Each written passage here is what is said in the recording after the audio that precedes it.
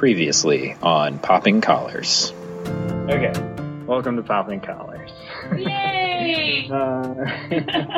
Welcome to Popping Collars. Welcome to Popping Collars. Welcome to Popping Collars. Welcome to Popping Collars. Welcome to Popping Collars, the podcast that lives at the intersection of religion and popular culture. My name is Greg Knight. I'm your host, Liz Easton. My name is Ricardo Avila. My name is Betsy Gonzalez. Finally, we have a special guest with us, the editor-in-chief, the J. Jonah Jameson, as it were, of the Episcopal Cafe. It's John White. Welcome, John.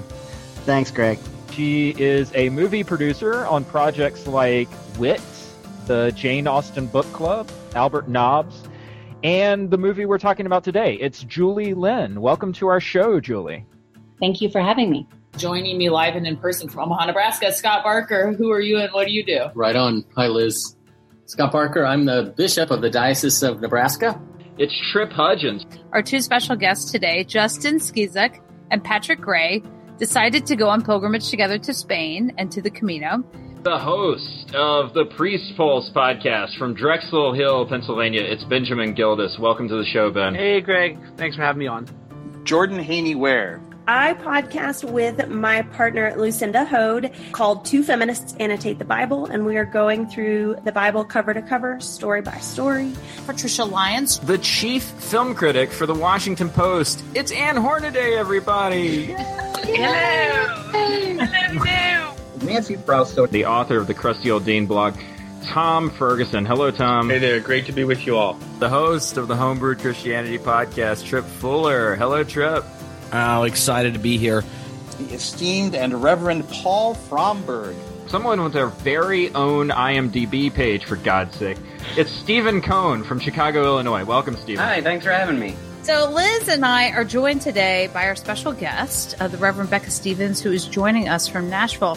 And he is also the co-host of the excellent movie review podcast, Film Spotting. It's Josh Larson, everybody. Welcome to the show, Josh.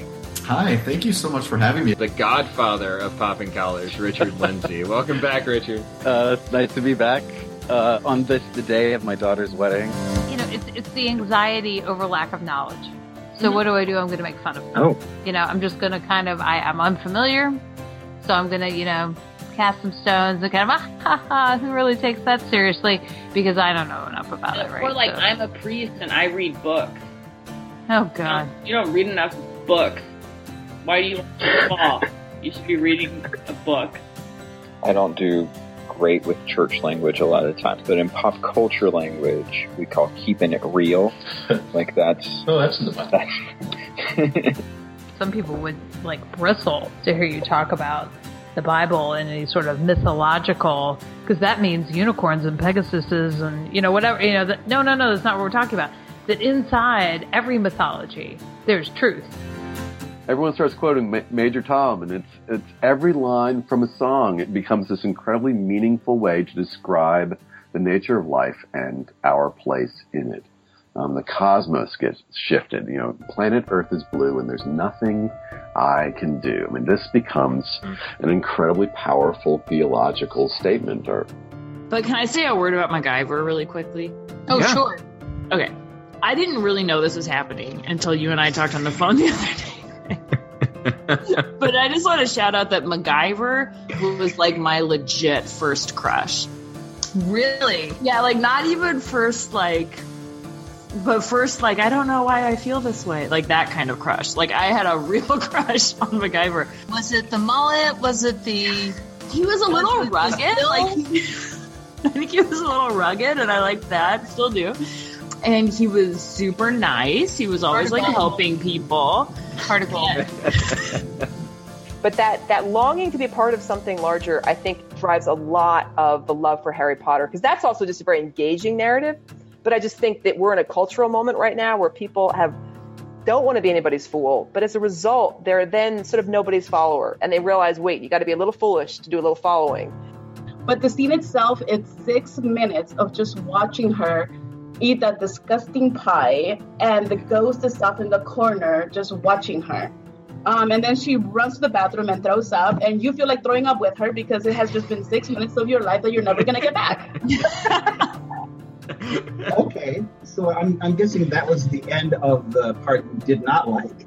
Like Cinderella's a romance, and there's struggle in there. True. And I guess it's a happy ending. She gets accepted into patriarchy. Besides that, it's a great movie. That's right. Who didn't want that? That's Winnie the Pooh. That's Buckaroo Banzai. That's Winnie the Pooh. Wherever you go, there you are. Maybe Buckaroo Banzai and Winnie the Pooh are the same person. Have you ever seen them in the same room together? No.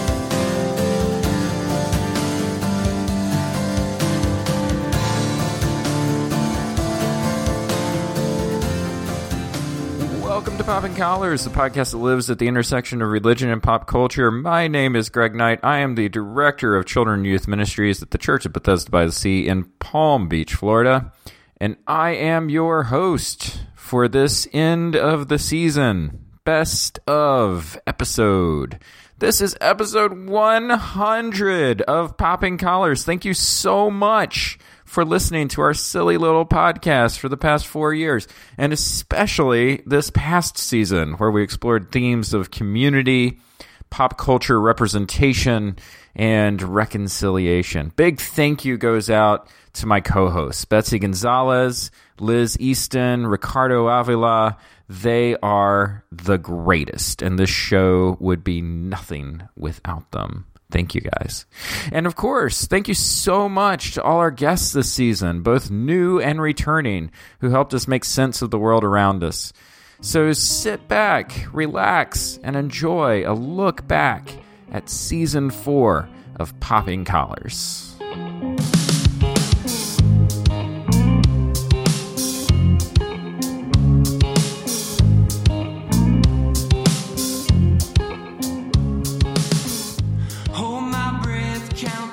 I think an interesting question in my mind is, as we live with these people, will they continue to be, to be that open?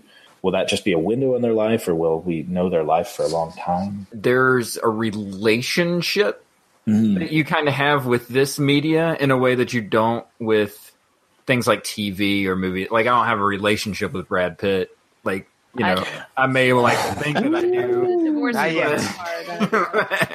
But I don't really. Yeah. But there's something about YouTube, the fact that it's so it's such a user interface. I mean, you find your media, you find your hook. Here's this girl who's making cruddy robots.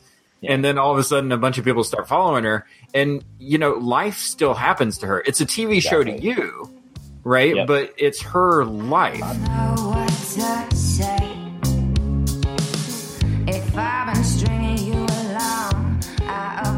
Yeah, and there's both the real family and the adopted family in a lot of his things too. I think it's an enlarged sense of family, or who can actually fill that role in a lot of his movies, and it's usually united around an enthusiasm towards a shared common goal.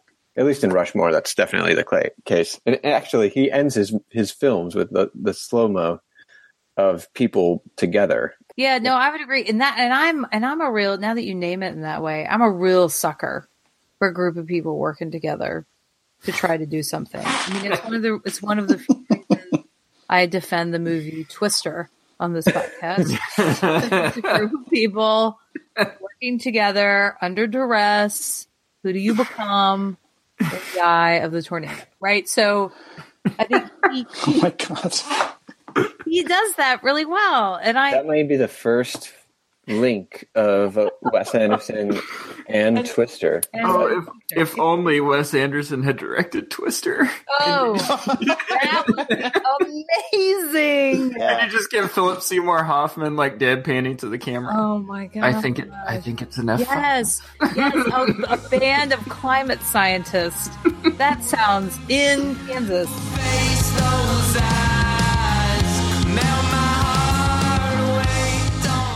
There are times where I don't have the words, and then the liturgy is there to provide them and to give me that context and to get me started. And that's really partly how the idea for the book came about. Is I realized that I would be watching certain films and it would be serving not the formative purpose as much as the liturgical one of providing me the lament that I didn't maybe have the words for about that particular subject that the film was addressing.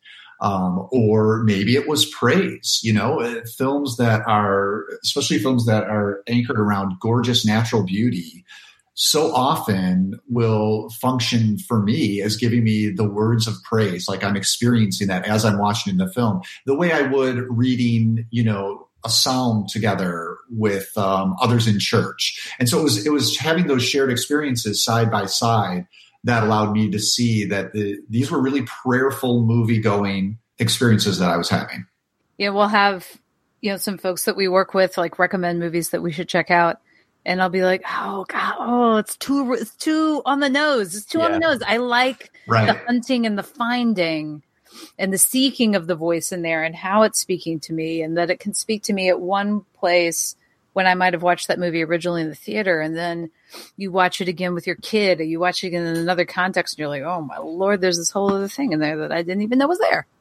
Oh, I love that phrase, the hunting and finding and seeking of the voice. Yeah, that's I'm going to use that when I talk to our writers at Think Christian, because that's what we're trying to do. You know, it's like whatever piece of culture you're considering, not that you'll find it in every piece of culture, but to be open to it and to seek that out.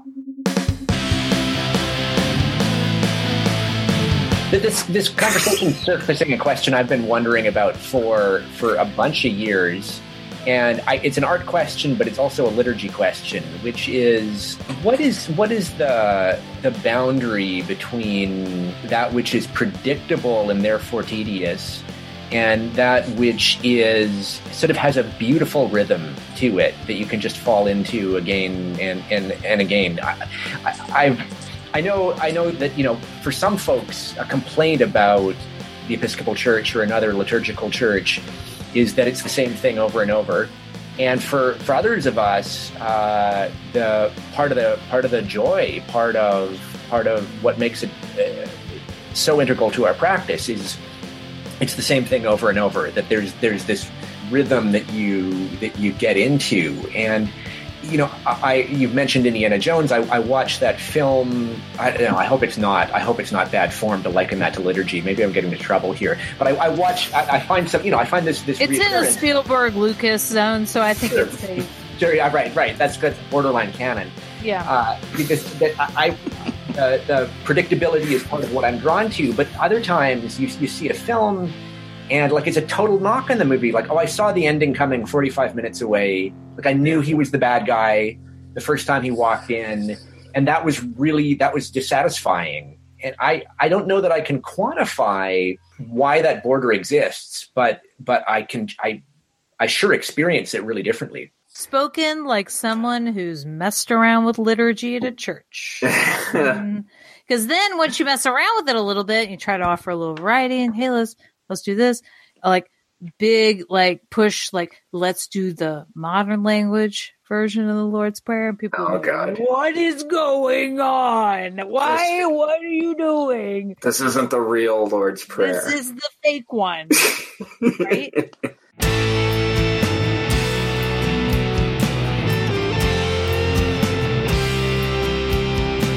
One of the things that's really beautiful about the ensemble nature of West Wing is that it shows how all of these people's gifts come together to help lift up a leader and help bring out a leader's gifts for the greater good. It's really beautiful reflection on leadership and on faith. Mm-hmm. What's happening with Josh and Donna in the episode? It's hard when we face our weaknesses because they remind us that we're human. But you're right. He's almost a superhero character, right? Yep. He doesn't have too many flaws until you start to pull it apart a little bit, and he's broken. He's just doing the best he can do, and that's what we're all doing. And instead of trying to put ourselves or trying to insist that someone else get on a pedestal for us, how about we just realize we're all just down here doing the best we can, and we're all beloved and we're all broken, and he's just as scared as anyone else.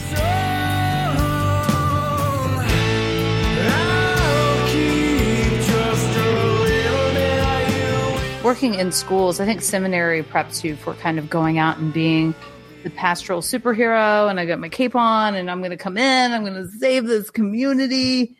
And then I started working in schools and I'm like, oh, holy moly. Everybody here is doing this work.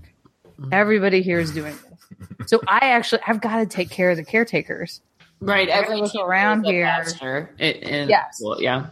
Yes. So I'm checking in with people like Steve, with people around who kind of, everybody has their own pockets and people that they're looking after, especially when we all live together. I mean, essentially, Steve and I live at Friday Night Lights in at least in terms of the amount of hormones present. Oh, there's no question about that. Yeah. As I listen to you all talk about the pastoral side of things, I think that certainly in the clergy and among teachers and coaches, there are those people who have that X factor, that charisma right out of the gate, where kids or members of the congregation naturally gravitate toward and connect to them. But then the other piece of it that I've discovered over time is that really, when it comes to making those connections, it's that idea of slow and steady.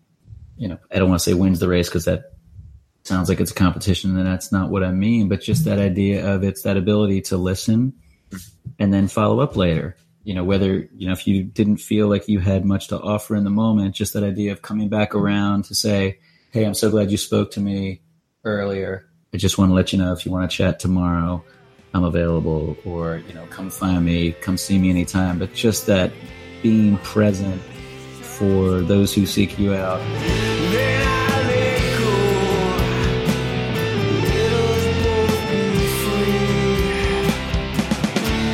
Well, I have kind of a superhero question. You play with your hair. She's playing with her hair. Listen. I've got a superhero question, guys. Talk about it. So I was really moved at both of the times when he had to fight to be the king, and they gave him the elixir that stripped away his Black Panther powers so that he could just be a man. And that felt significant to me, but I don't know enough. I don't really know enough about other superheroes, if that was significant or not. I think it's a fairly typical trope with superheroes to say that the powers do not make the hero. The person makes the hero. If you strip off the powers, you still have the person, and that's critical, because anybody can wear Iron Man's suit, but not anybody can be Iron Man. There's only one Black Panther, even though anybody can drink the syrup.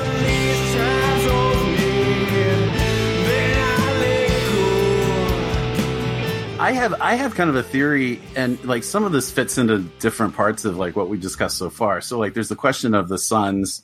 How well did they get along with their dad? There's the question of the people who got along with him or whatever. And what everybody kept saying the same over and over again was, this is not a persona he puts on television. That this is the way he is in everyday life. And you would see him doing interviews with adults, and he would talk to them like children. Yeah. He would talk to them with this extreme earnestness, kind of humorlessness. And they made you uncomfortable, really. You would thought he would have just been able to sit back and just kind of laugh at himself, but he didn't seem to be capable of doing that. And one of the words that one of the people in the film used was eccentricity. And I wonder if he had a kind of a weird disorder, but that disorder was towards a kind of preternatural kindness towards children. Oh. Because if you can have narcissistic personality disorder like our president, is it possible that you could have kind of a weird personality quirk that actually makes you extremely empathetic, and somebody who sees the kind of broken child in everybody?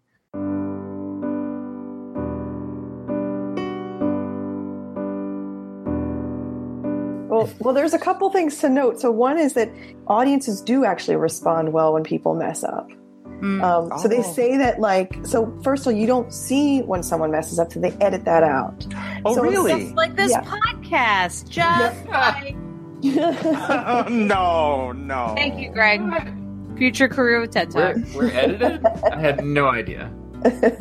Yeah, so if you totally lose it, people will applaud. Like the audience will applaud during that awkward time.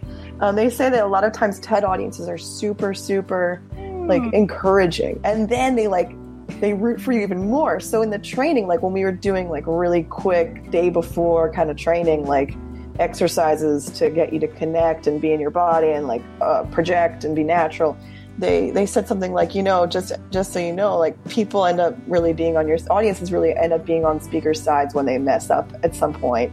But they're like, that doesn't mean you should try to mess up so that people.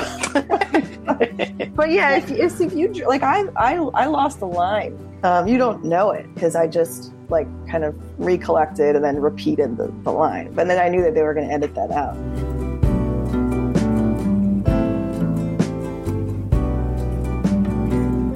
I think that there's a difference between what a blockbuster is doing or is trying to do now than what Colin was saying when they were first created. They're a happy accident when they're first created, but now you have this cathartic moment, you have this experience, and it's so linked to the things that you value and the things that you like and the things that you enjoy and who you are, that when that property comes up again, you're invested in a way that if it doesn't meet your expectations, you feel personally offended. and that's what it seems like a lot of blockbusters do now, is get people really excited to go see them, make them disappointed after it's over, but then get them really excited to come back for the next one. Well, and if it does meet your expectations, then it's instantly nostalgic, even if you don't have a personal relationship to that story, because you're immediately drawn back into all the other times that you had that same experience. I don't know if it's intentional, but some of the sort of self-perpetuating generation of this is the controversy that generates. I mean, Last Jedi came out and the fans were split on it. Half of them thought it was brilliant. Half of them were really disappointed in it. But that generated all kinds of blogs and posts and arguments. And now, everybody's going to go see whatever the next one is, because we have to figure out who's right. Yeah.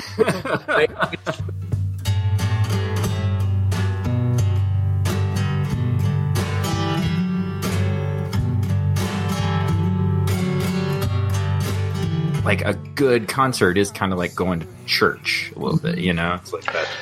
That was actually one of the things I was watching an interview with him, and he talked about, because he has these stunningly long concerts, 4 hours, 3.5 hours, 4 hours, always trying to. And one of the things that he spoke about in an interview is he's always chasing that moment that everything else falls away, and he's just he's home. He says he's connected to the people around him. They're sharing something. Like you say, this is his church. He goes there, and it's like, this is communion. This is the union of the body. So, yeah, I've heard him also describe the concert experience as very much like a religious experience, like the mystery, the communion, like you mentioned. He used the word magic to describe that thing that happens when that connection is made, and like not in a hocus pocus type of magic, but like truly magical, in the same way that when you have authentic spiritual connection, there's a thing other than you. Yeah. And it's his Jersey stubbornness. He's going to keep playing until he finds it. Exactly. No, we're not going home yet. I know it's 1 a.m. We're not going home until we get there. I think of the lyric in Thunder Road. I know you're searching for a savior to rise from these streets. Mm-hmm. Well, no, I'm no hero, that's understood. All the redemption I can offer, girl, is beneath this dirty hood. With a chance to make it good somehow, what else can we do now but roll down the window and let the wind blow back your hair? So he's got that idea of like you were saying, Marshall, we're going to keep going at this until we find the redemption, or we find the moment of transcendence, or, life all around us is difficult and hard and disappointing and tragic. But, he's got that romantic thing. I call it romantic, that won't give up. Mm-hmm. So I appreciate that.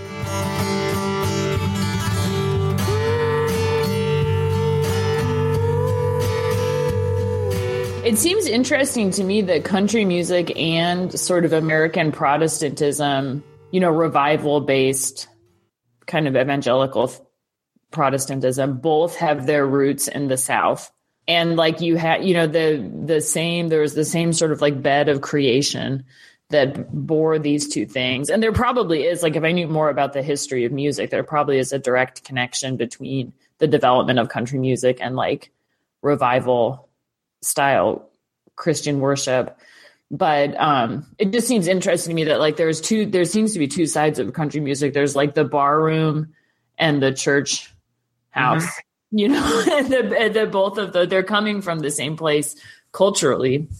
And like I was thinking earlier today how Flannery O'Connor referred to the South as Christ haunted. And sometimes it feels like country music is also a little bit Christ haunted, even if not explicitly. But there is a sort of religiosity in that music.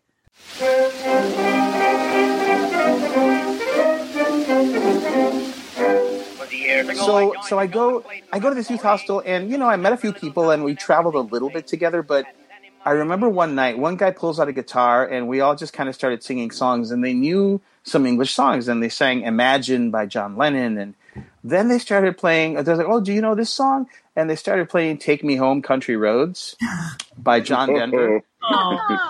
And I started singing it. I started You burst into tears. Yeah. I did. No, it was so embarrassing.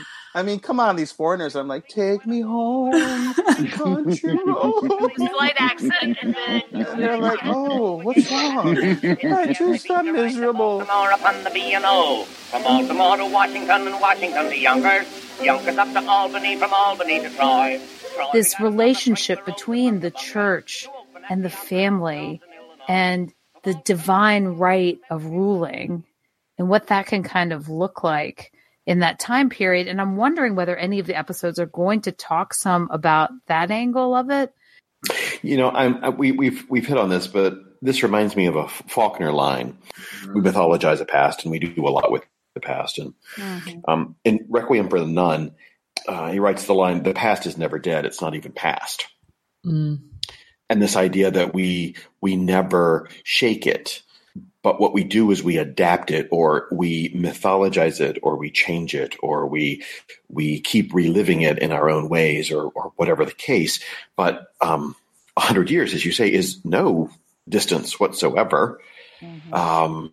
That's within photography. I mean, if you think about it as a documentary art form, photography existed, which is one of the things we know about that family, is that they're photographed, and so we know them as people. And so it makes it really present. We can see the people who died.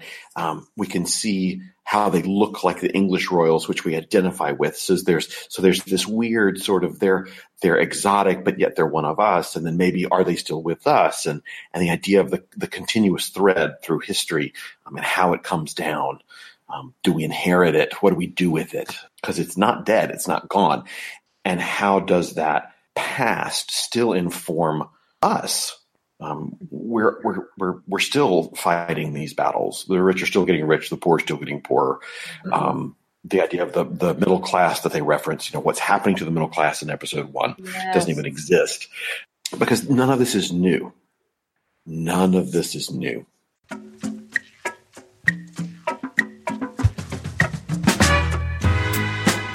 There's a lot of commentary in the kind of Black social media world about this. I mean, some people are just like, we don't care about this. We've had royalty in Africa since the beginning of time. What is new about this kind of thing, which I appreciate too. One of the things that I really appreciated about this and read about online was this idea that this was Meghan's opportunity to show the world that yes, she actually is Black. Yeah. There was her mom. Yep. And when I saw her mom come out of the car, and I mean, I knew her mom was Black, but when I saw her mom come out of the car, I was like, she has locks. Yep. And I'm like, yeah, I mean, people can't see me. I have locks. So it's like, she has locks. And that just, I was like, there's a woman with dreadlocks in St. George's Chapel in Windsor. And a nose ring, and then it just kept going. Then there was Bishop Curry preaching And then there was this gospel choir, and then there was this cellist that came on, and then it was her, the Queen's chaplain. And for me, it was like, this is the most melanin this chapel has ever seen in its entire existence. For me, as a Black person, as a person of color, as someone who grew up in the Church of England, in a colony, one of the British colonies, it was so refreshing, quite frankly, to see how uncomfortable the royals were with all of that was happening around them. I was like, yes, now you know how uncomfortable it is for us 99.9% of the time. It was, for me, just a triumph, quite frankly, for people of color, people of African descent, to have such important roles in that ceremony. Yeah, so for me, I think at least when we use the generational labels to talk about cultural things, what we're usually talking about is white middle class. Right. Because, I'm the son of immigrants who came from Mexico in the 50s, and I was raised in the Midwest. And, I was 16, 17 or whatever when The Breakfast Club and all that stuff came out. So that's sort of my demographic time, the John Hughes movies. But I didn't relate to that. I was like, that must be some high school that I don't go to. I could relate to some of the stuff, like the interaction, like there's the jock and there's the, princess or whatever it was. It's more than a broad brushstroke. I think it's actually a defining thing that actually leaves out the larger portion of the population. We've been talking about representation a lot this season, especially with like Black Panther and stuff like that coming out recently. Right. And it's like, was it representative of something, in you, or was it just speaking? Was it just a feeling or something?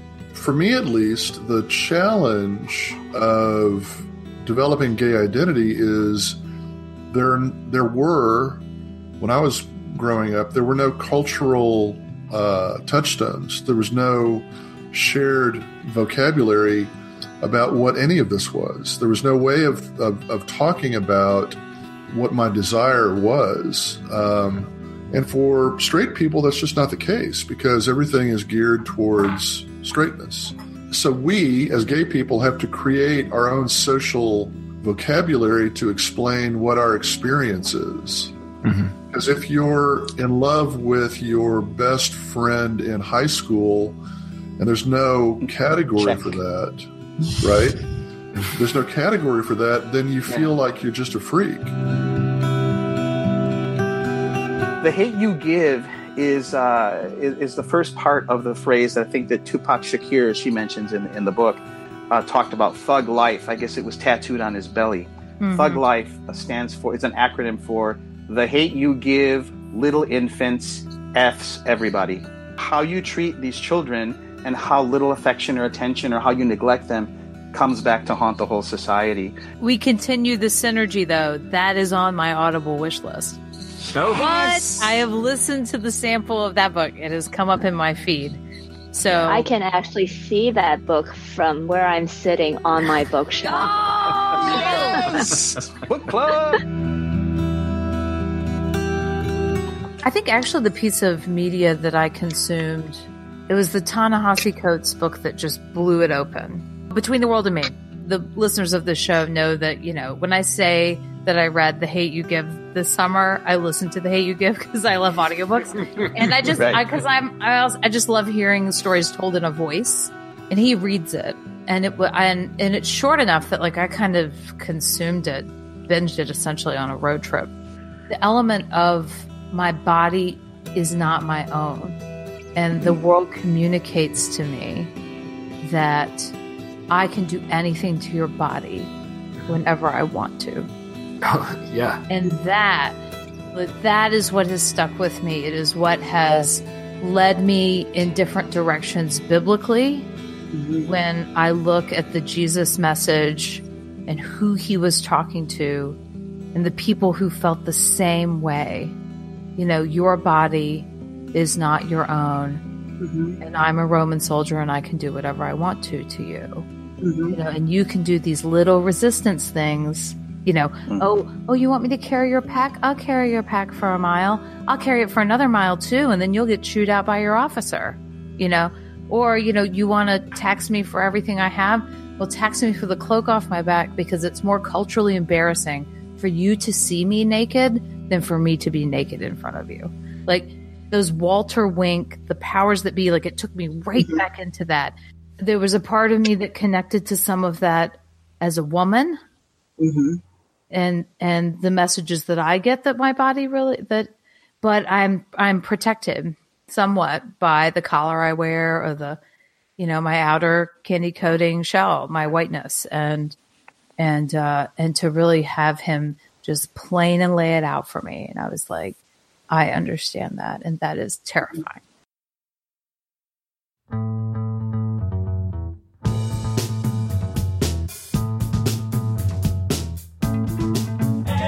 You know, I was just explaining to kids, because it was a part of this retreat, we did a healing service, right? So that sort of bodily activity, really talking to the kids about the ancientness of oil, and you know, I love that psalm, you know, when oil runs upon the beard, like I love it. But yeah, that sort of, when, you know, you're anointing someone's hands and their head and praying for them, and I don't know, it's cool. It's cool. Right. A lot of this stuff is totally ancient and has, you know, religious and spiritual roots for sure. And that's true about fasting. You know, I guess that is part of what my concern is. Yes. Is that I actually believe that our bodies are very resilient and that they don't require a lot of messing around with. And I think that our bodies come in different sizes.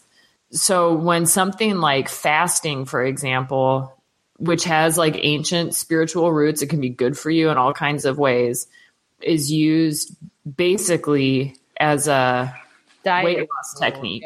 Yeah. But it's masquerading as something else. That's the part that just makes me feel really part of this. I think that there's a spiritual dimension to all of these body improvement. I mean, and improvements totally in air quotes. And I think part of it is like a restlessness about our ability to recognize that we are beloved and beautiful exactly the way we are. And another part is a resistance to our own mortality. Next to you.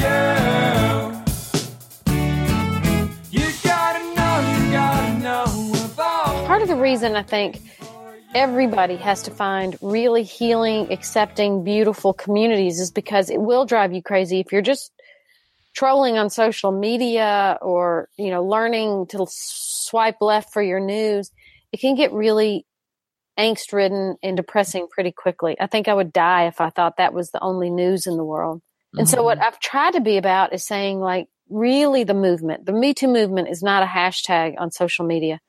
That's interesting, but that is not what a movement is. If you look at the history culturally about what movements are, I mean, it requires a lot more of us than just hashtagging. It's really, to me, you know, finding communities that are good news communities that are lifting up women and celebrating women and worrying about their economic independence, and then helping make that news.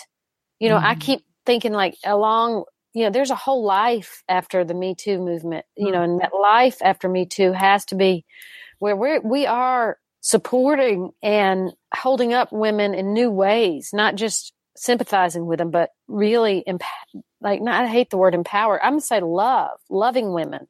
And there's a lot of ways to do it. Like with your kids, Betsy, in the high school, like saying, I want to make sure they have every opportunity and really lift them up, and saying how can I listen? How can I be there for them? And in the chapels, bringing that up, and in the business spaces. I mean, that's why we got into the marketplace at Thistle Farms. It's why we have 27 global partners now. It's like we have to make a stand for women who really don't have a fair shake, which keeps them subject to the violence and vulnerability of poverty.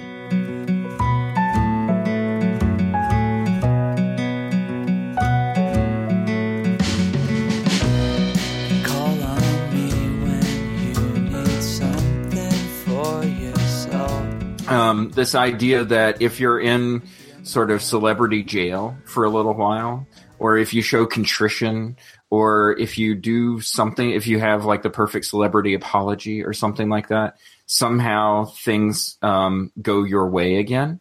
Like Paula Deen jail.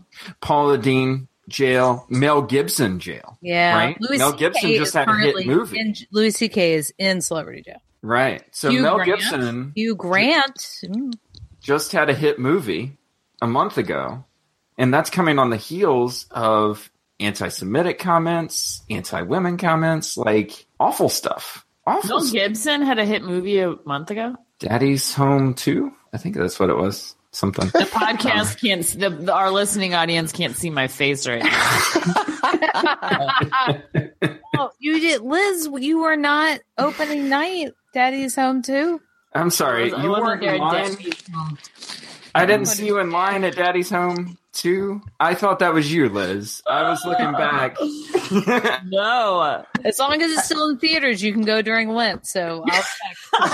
Playing in Omaha. I just gotta say, Daddy's Home 2 is a great movie title. No. How long have you been recording? And we're already this is where it's fun. I could never be what I wanted. So Dostoevsky once said, "It is not as a child that I believe and confess Jesus Christ. My Hosanna is born of a furnace of doubt."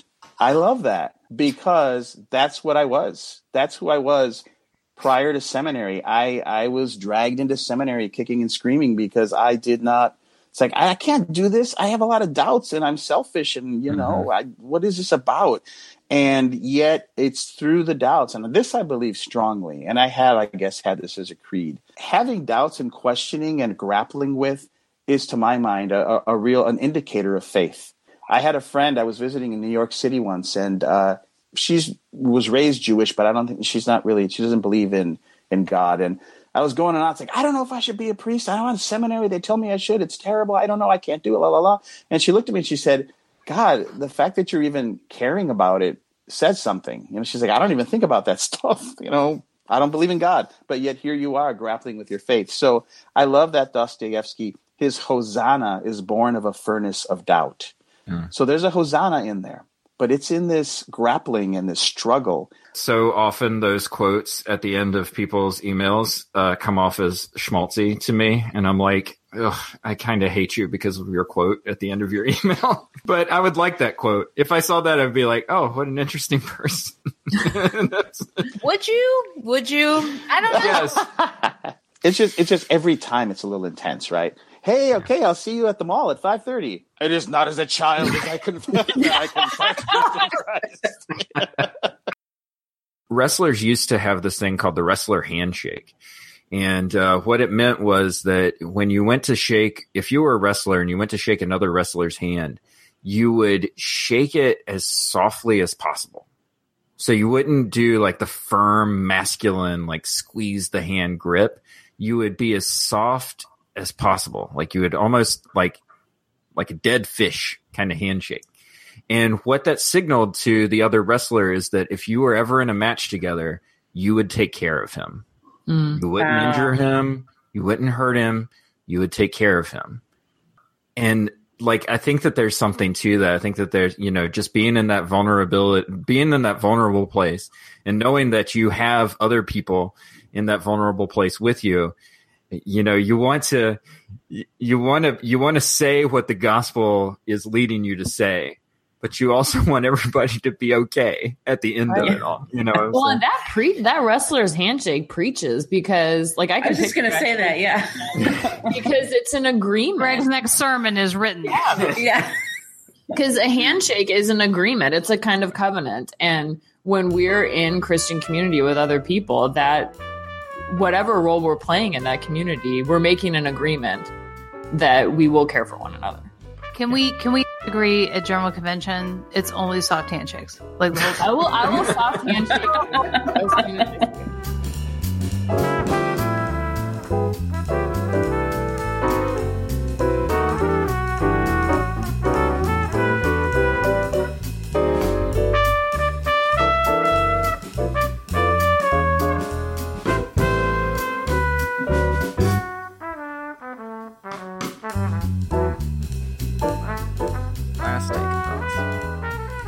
You can find Popping Collars on the web at poppingcollarspodcast.com. You can find us on all the social media platforms. Just type in Popping Collars in the search bar. And, of course, you can get our podcast in all the usual podcasting apps. Finally, you can find our show and lots of wonderful Episcopal podcasts on episcopalcafe.com. We love episcopalcafe.com. We know you will as well. Check them out for all your Episcopal news needs and beyond. And with that, that is Popping Collars for Season 4. We're going to take ourselves a little break. We will see you on the other side. In the meantime, keep those collars popped.